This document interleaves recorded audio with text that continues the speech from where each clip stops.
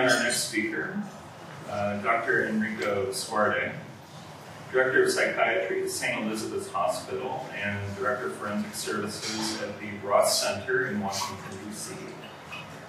He is co-chair of Conflict Management and Conflict Resolution section of the World Psychiatric Association and President-elect of the Washington Psychiatric Society. A diplomat of the American Board of Psychiatry and Neurology, in psychiatry, child and adolescent psychiatry, and forensic psychiatry. On the faculty at St. Elizabeth's Hospital, Georgetown University, and George Washington University. He has also served as the Chief Child and Family Psychiatrist at the U.S. State Department. Dr. Suardi studied political psychology with renowned CIA psychiatrist Gerald Post, completed his MD and a residency in preventive medicine in Milan, Italy, and obtained an MSc in public health and public policy from the London School of Hygiene and Tropical Medicine. Enrico also holds an executive MA in National Security Affairs as a member of the IWP class of 2019. Enrico will be giving us a fascinating talk profiling Indian Prime Minister Narendra Modi. So, Enrico.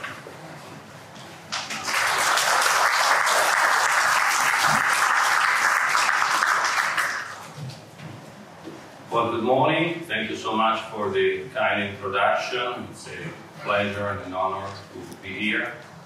Yes, I'm going to be talking about the Prime Minister Narendra Modi.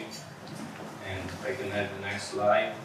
But first, as a psychiatrist, I have to tell you that I am not allowed to diagnose individuals that I have not evaluated personally and with their informed consent. So there's going to be no diagnosis here, of course. This is the Goldwater Rule. It's an ethical tenet of the American Psychiatric Association. It really comes from a story from the 1960s involving Senator Barry Goldwater from Arizona. He was running for president, and he had authored a book entitled The Conscience of the Conservative in 1960, and a magazine called Fact ran a story mocking that title, and the title was The Unconscious of a Conservative. And what they did, they called thousands of psychiatrists and over thousands of, and asking if Senator Goldwater was fit to be president in their professional opinion.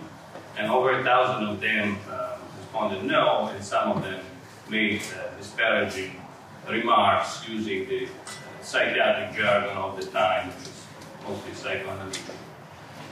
And so, if I can have the next slide, Senator Goldwater, of course, did not appreciate and sued the magazine. He won. And the American Psychiatric Association, which was not sued directly, decided it was time to impose a gag rule that is known as the Goldwater Rule. There is an exception for psychiatrists who are involved in national security work and do that, in that context and with all the confidentiality. I am not, and I also have to say that I do agree entirely with this rule. I endorse it, and so we have a photo here of Senator Goldwater essentially shushing the psychiatrist. So if I can have the next slide. So greetings, namaskar. Prime Minister Modi was recently in the US, as you know. He was here in June for a state visit that went on for several days. One of the gifts that he received from the President and the First Lady in that picture right here was a autographed first edition copy of the collection of poems of Robert Frost. The Indian press noticed that it was a well thought out gift. Frost is a quintessential American poet, but was also one of the favorites of the Pandit Nehru, the first Prime Minister of independent India and leader of the Congress, and very intellectual person. And India has a tradition of poets, statesmen. One of them here in this picture, Vaibhav, a leader of the, now deceased leader of the BJP, Bharatiya Janata Party, also a former prime minister. And then one of them is Prime Minister Modi, right here, also a poet, an author, and a statesman. Can I have the next slide? And this is a list that is not even comprehensive of books that he has authored. And two of them are poetry collections. They were both translated from his native language, Gujarati, into English in 2014 when he was running for Prime Minister. I would say not a coincidence, it was a way to introduce him and cast a positive light on him for the foreign audience, but mainly for the educated Indian audience that has been and remains, skeptical of his party and his politics. And I said two of these books are a collection of poetry. Can I have the next slide? So, in the introduction to this book, Modi readily admits that he's not a literate poet. He doesn't really care that much about the structure, the forms.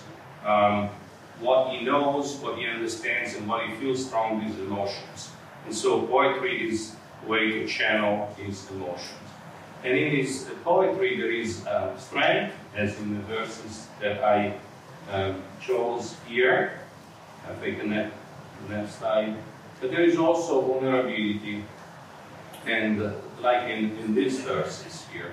This is a collection of poetic letters that he writes to the mother goddess, the mother goddess. This is 1980s. His work days are long and very hard, and sometimes he feels overwhelmed by the amount of work and the challenges that he has. And he puts that in poetry, these emotions. And I make a note of this connection with the divine, the feminine, the divine. We will touch on this again. Anyway, an author, a published poet, an author, but arguably we don't know him so much for his writings. We know him more for his speeches, right? So let's talk a little bit about the spoken words of the Prime Minister. So next slide. Well, whether you're a detractor or a supporter of the Prime Minister, you'll agree that he's an extraordinary orator, very gifted. It's the choice of words. His speeches, of course, have been studied. If you are in the audience, you'll be drawn to feel like a friend of his or a family members of his. He'll call you a brother, a sister, a father, a mother, a friend, repeatedly. So the choice of words, but also the non-verbal communication has been looked at, and it's part of this mesmerizing quality of his speeches. The cadence, the tone, and the gesticulation, the facial expression, all very, very effective, very powerful. And as somebody has commented, he has the masses eat out of his hand, which is English translation for Hindi expression. So the next slide here, please. So he does not use, by the way, he does not use teleprompters or notes when he gives his charismatic speeches. He did use a teleprompter when he addressed Congress during his recent state visit. It was the second time he has addressed Congress. The first time was in 2016. Here I have a video that we're not going to play because I was hoping to play only quick video clips. But, you know, the point here is that this was a very, very powerful speech. It went on for an hour. He had 15 standing ovations, which is remarkable in itself. What comes across here, even in English, which is his third language, right, after Gujarati and Hindi, is how well he engages with the audience and how he owns the scene. You know, he comes across as humorous. For example, he makes a joke about the progress of AI in the past, few years. But AI means artificial intelligence, but also means American-Indian connection, right? So everybody laughs, and he talks about there is power. He talks about the economic growth of India, right, and how it's it's going to be the third economic power by the end of the decade. And there is emotions. He uses one of his poems and he recites it in his native language and then in English. So that's also owning the whole situation. You know, goes on for a minute with his own poem. So his written words, his spoken words. Now I want to talk a little bit context, right? So India or Bharat, as the some of the Hindu nationalists think of renaming the country using a very ancient word. The most populous country in the world as of this year, by an estimate. Also the largest diaspora and arguably the most successful diaspora in the world. As I said, a growing economy, the fifth by GDP now, but projected to overcome Germany and Japan by 2030. A nuclear power, of course, but also the fourth country to put a spacecraft on the moon as of this year. But in addition to all that, a cultural and civilizational giant with thousands of years of history and exquisite artistic and scientific production, birthplace of some of the biggest world religions and important philosophies. Also, place of studying and writings of statecraft. The Artha Shastra of Kautilya is actually read at IWT. Some of the classes, Dr. Glance's classes. Over 2,000-year-old Kautilya is one of the names of an advisor to an emperor of the Mauryan dynasty, Chandragupta. And of course, a very complex place, a mosaic of languages. There are over 20 languages officially recognized in the Constitution, and the largest pluralistic democracy in the world. And a place with which, there has been commerce for thousands of years. I have here a quote from Pliny the Elder, who in the 1st century lamented how much the Romans were spending on spices and gems in this commerce with India. Please, the next slide. But back to the Prime Minister and a little bit of biographical information here. So he comes from Gujarat, which is a northwestern state with a long tradition of sea trade. But he comes from Vadnagar, which is right here. It's a kind of backwater place, a town, not a big town. He was born in 1950, which is 3 years after the independence of India and the partition from India and Pakistan. It's India, so we have the caste system, and we have here in that picture the originally the four castes coming from the body parts of Brahma, and then the outcasts. Now, from these over centuries, the system has evolved into thousands, actually tens of thousands of castes that define the social hierarchy and organization. And Modi's family belongs to a lower caste, the Ganji caste. They're traditionally associated with oil press work. We would say it's a working class background. In the best of hypotheses, maybe lower middle class, but more working class, but not outcasts. So the next step. Yeah, so a humble background here. The father had a tea stall, so only a small grocer. That's the tea stall right there, bottom left, as it looks now, at the train station of Vanagar.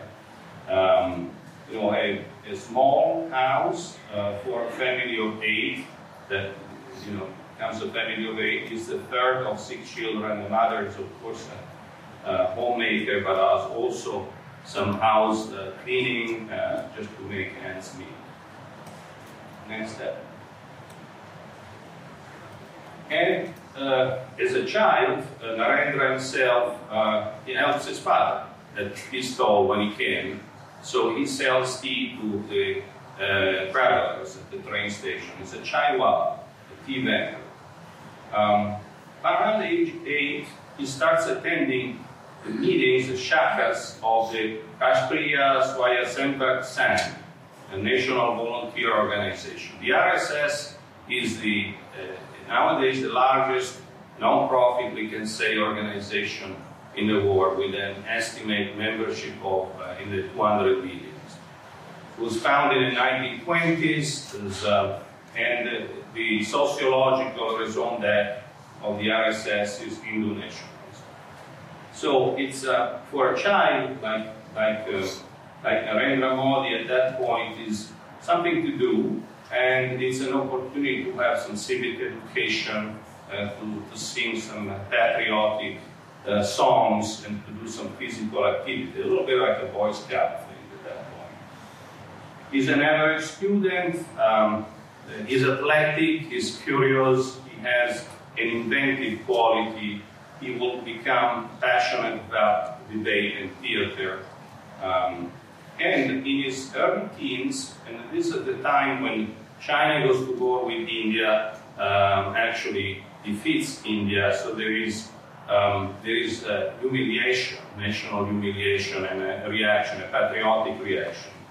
And the Sainik schools are sort of the military-style academies that are founded at this time as part of this reaction. And Modi hears about this at the train station when he meets people and he wants to become a student. He would have to leave town and be board at one of these schools. The father does not allow it. The father wants him to stay with the family and kind of follow in the footsteps. And this is where he and his father starts not seeing eye to eye. Narendra doesn't know what he wants to do, but he doesn't want to follow in the footsteps. And so he continues, with the RSS, and he finds there a sort of a replacement father figure, a parallel father who will be his mentor for many years, and who goes by the AKA of Akil Saeed. He's an attorney by training and a prominent local member of the RSS. Next slide, please. So these are his teenage years. It's a time of spiritual awakening, intellectual awakening. While he's in high school, he becomes an avid reader, and he becomes a follower of the Swami Vivekananda, a monk, Hindu monk and philosopher, who lived in the second half of the 19th century, actually 20th century.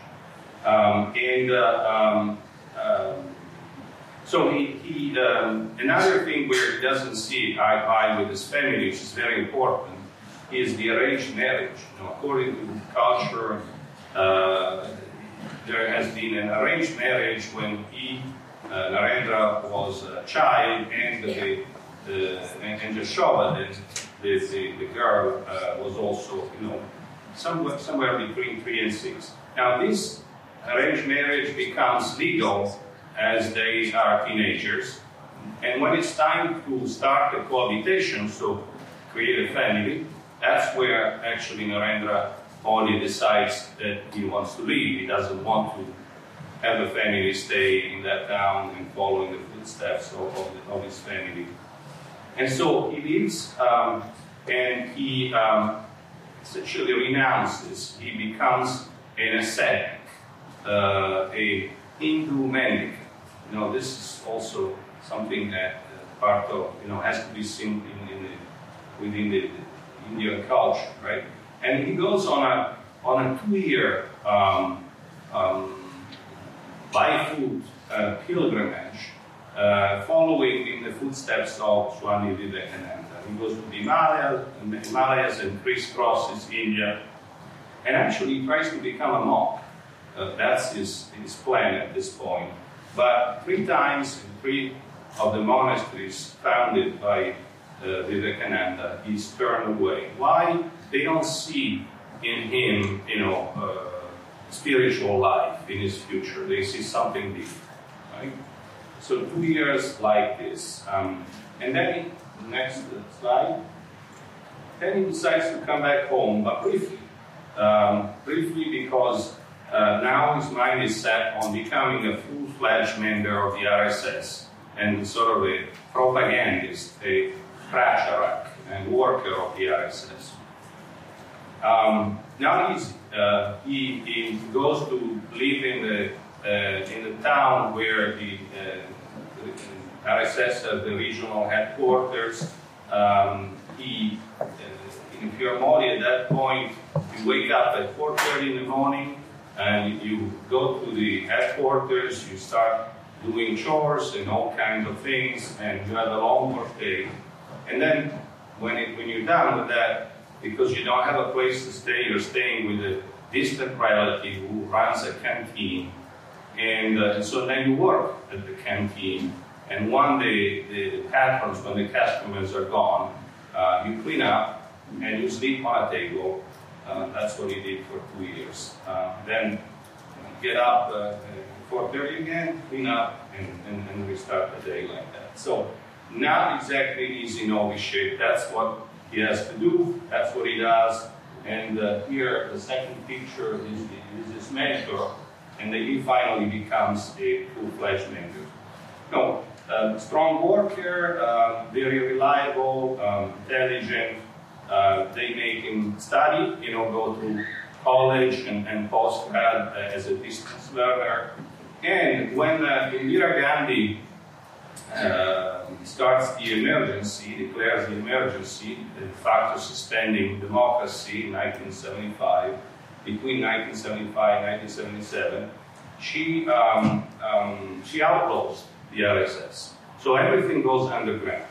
And this is an opportunity really for young Modi to shine.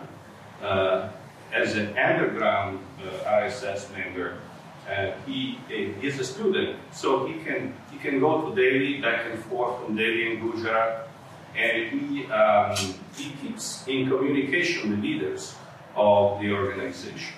He uses aliases, he uses disguises. For example, here the bottom picture as a Sikh. He has a gift for organizing, he has a gift for putting together propaganda material and disseminating. He begins to understand the importance of influencing foreign opinion. And at the end of the emergency, he will be tasked by the RSS with writing the official account of the emergency for the organization. And in the meantime, of course, he rises through the ranks. But even as he rises through the ranks, you know, his lifestyle remains Spartan. He doesn't own anything. He is always on the move. He's always a guest of somebody. He's always eating what is offered. Always vegetarian.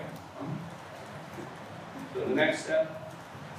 And so all these talents and all this work will lead him to be detailed by the RSS to the BJP. The BJP is, Bharatiya Janata Party, is essentially an offspring of the RSS. It is part of the family of the RSS, the Sangh Parivar. Number of organizations born out of the RSS, and all under the Hindutva, this Indo-nationalist ideology. And so, in 1987, he becomes a political operator. Around this time, he loses his mentor, the RSS mentor, and his father. And his mentor in the BJP is Advani, one of the leaders of the party. And then he's a strong organizer, he's a strategist, and he becomes a specialist of these yatras, that are essentially political campaigns, chariot festival, going around from village to village. He becomes the main organizer for the BJP. And with that comes, you know, some exposure, public exposure, becomes known to the media. He becomes an important person in the party. And with that territory comes some political infighting and jealousy in the 90s. And one thing that Modi knows how to do is also take a step out, take a step aside when it's better to do that. Because then they call him back. Because at the end of the day, he's good at what he does, he's excellent. And so when things are difficult and are messy, you know, Modi is called back. Huh?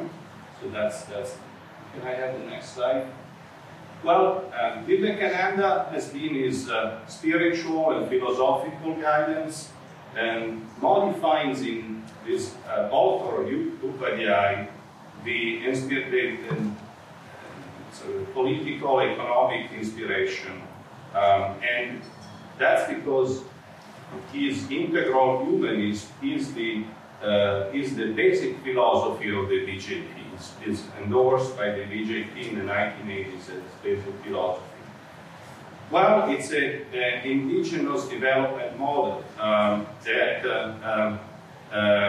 becomes sort of a departure in India from the state-centric approach to economic policy of the Congress Party.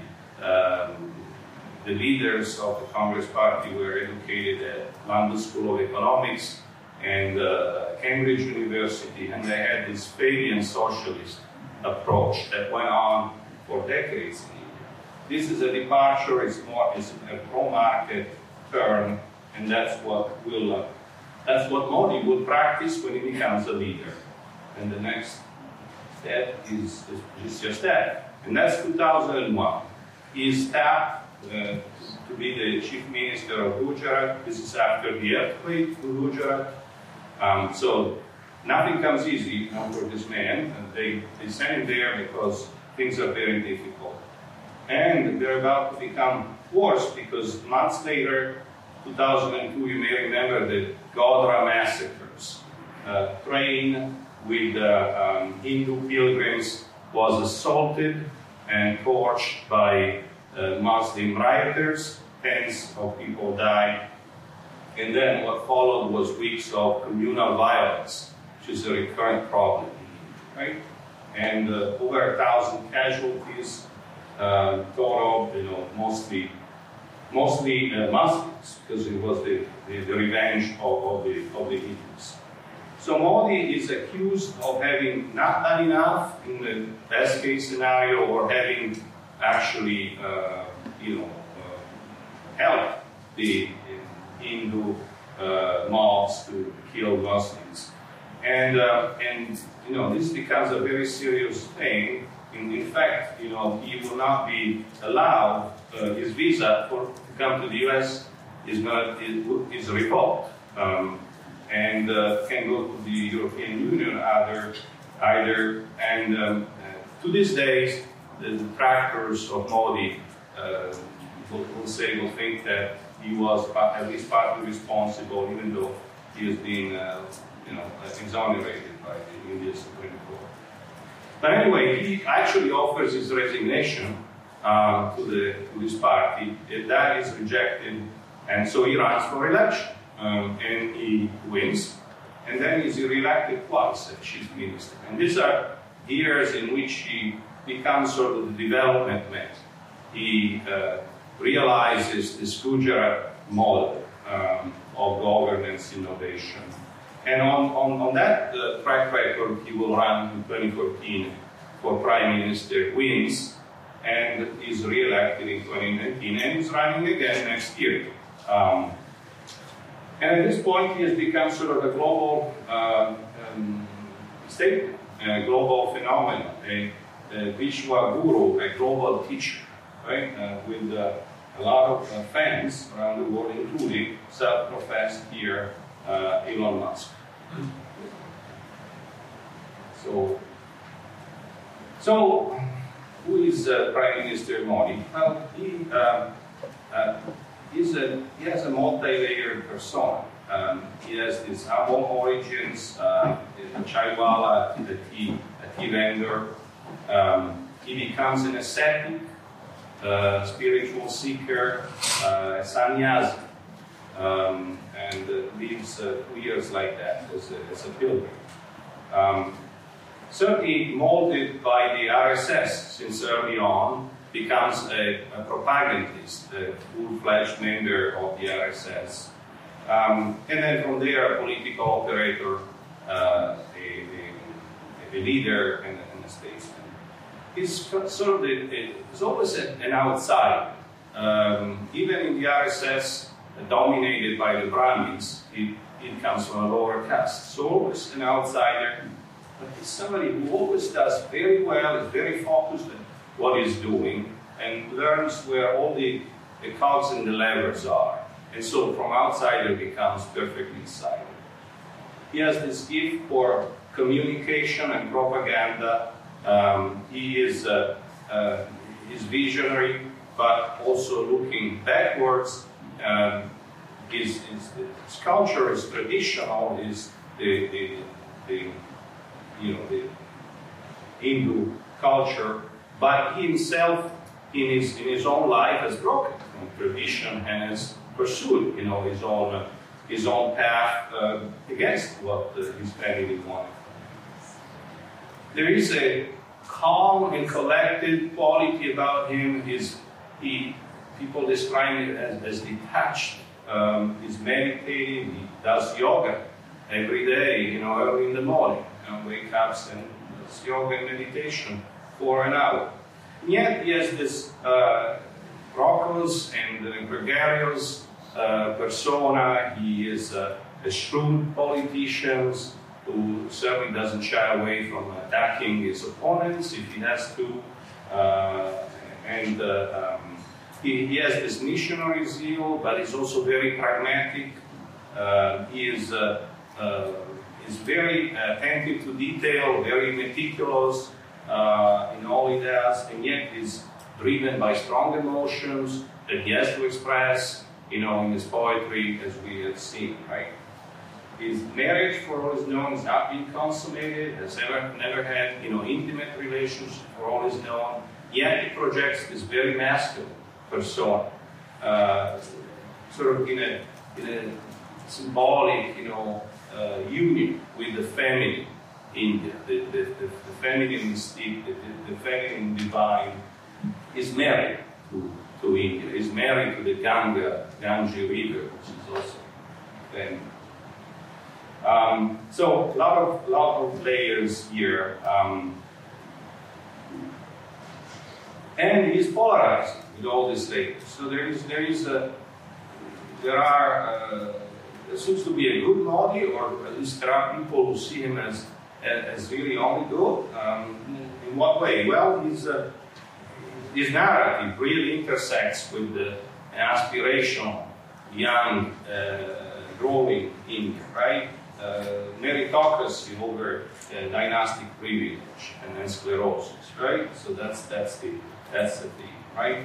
And in that way, it connects with youth, it connects with the diaspora.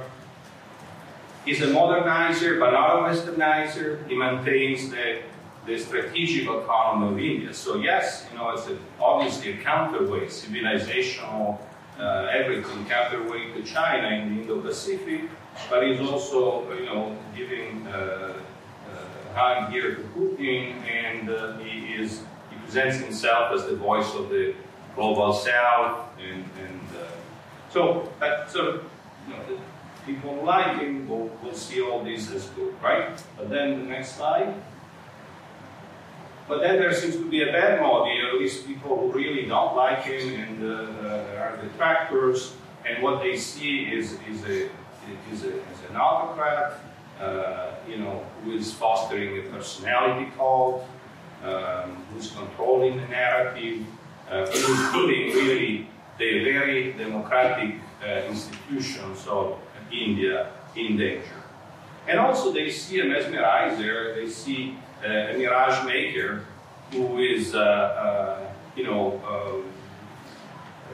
really creating the story of an India that is growing and changing, when in reality this change is not really happening, and the problems of India are pretty much the same, long-standing problems are the same, right? So sort of a bad model here. Huh? So, next slide. So what about his family? What about his legally married wife? Well, as he says in this quote, he has to think of the entire country and has taken the decision to stay away from his family. That's not unlike other Indian leaders. It kind of goes with, again, we have to put things in cultural context, right? But he has taken it to an extreme. He hasn't really spoken to his, wife in decades. It seems like they last spoke when they were teenagers. And, actually did not acknowledge to be married until 2014, when he ran for prime minister and had to fill out some forms, and he checked that he was married. And so the press went to find Jashovadan, and she was actually happy to give some interviews until she got a security detail, which keeps her safe but also keeps away the press from her, right? And what she said is, she's a retired teacher, lives a modest life, religious person. She's never even thought of remarrying, or and she has followed her husband from afar, praying for him, fasting for him, and as she said to the press, waiting for him to give her a call. That call never comes, right? Also, his family of origin, he has definitely not been close. He has spoken to usually the older of the 6 siblings, as sort of a ritualistic connection with his family of origin, with, I'd say, one exception. And let's look at the next slide. And that's his mother. And the mother who passed away last year at age 100. The connection is, yes, ritualized, but also profound. I had another video here, which I think is very interesting. I don't think we can see it, it's a town hall meeting held by Facebook, and so Mark Zuckerberg interviewed the Prime Minister. This is a few years ago, when the mother was still alive. And so Zuckerberg starts out saying that at some point, early on, when he was developing his company, Facebook, he didn't know where to go with it, didn't know what to do. And somebody told him, well, go to India and meditate and find a way. And so he did just that for months. Went to temples. Well, that's a great way to start a conversation with the Prime Minister home, right? Really, you see how he reacts to that.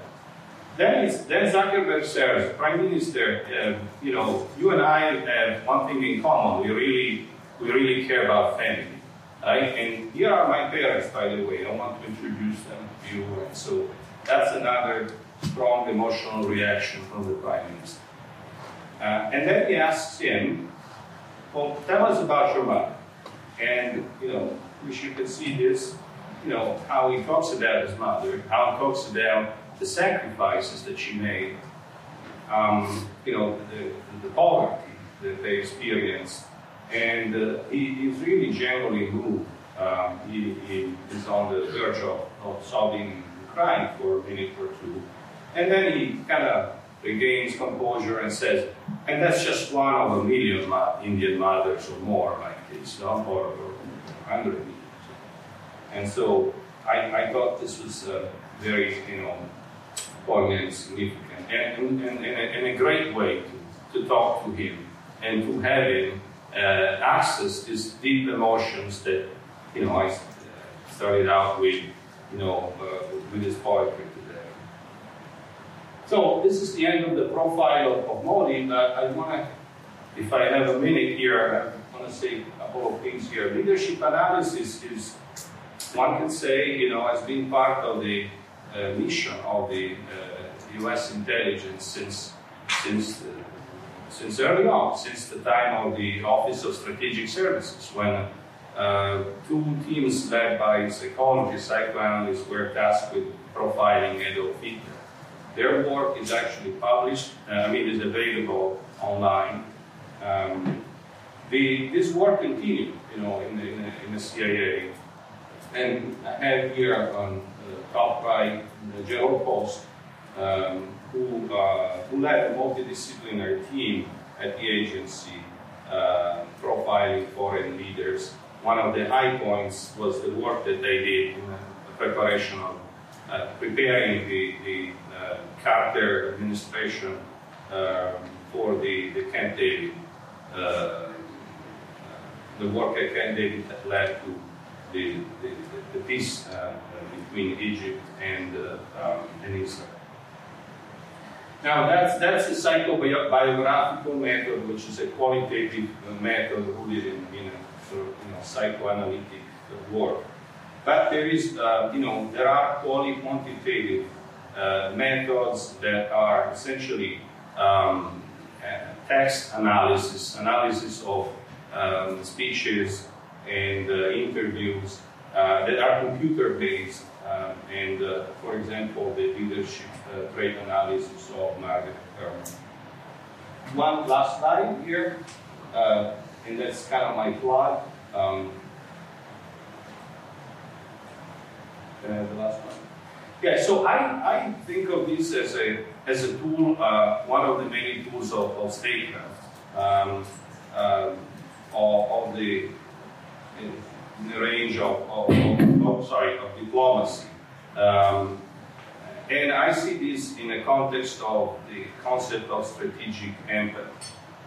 Empathy is not sympathy. Empathy does not mean walking, with agreeing with the other. And what it is understanding or trying to understand the other person. The intentions, the needs, the emotions. And so we have to know ourselves and we have to know the other to serve our national interest. And that's better than being, self-absorbed, because that leads to hubris. Right? And so one last thought about Prime Minister Modi. I think what I have presented is an individual who is constantly in motion and has a restless quality about himself, and who has all these layers and polarities within himself. My thought is that precisely that constant motion, the fact that he never takes leave, he never goes to the equivalent or Delaware or Florida, right, to rest. He has never taken a day off as far as we know, right? But that's a necessity for him to keep all these polarities and all these layers together. So he might be interested if he decided at some point to rest for a while to see what happens with all these balls that he's been keeping up in the air for decades. Thank you.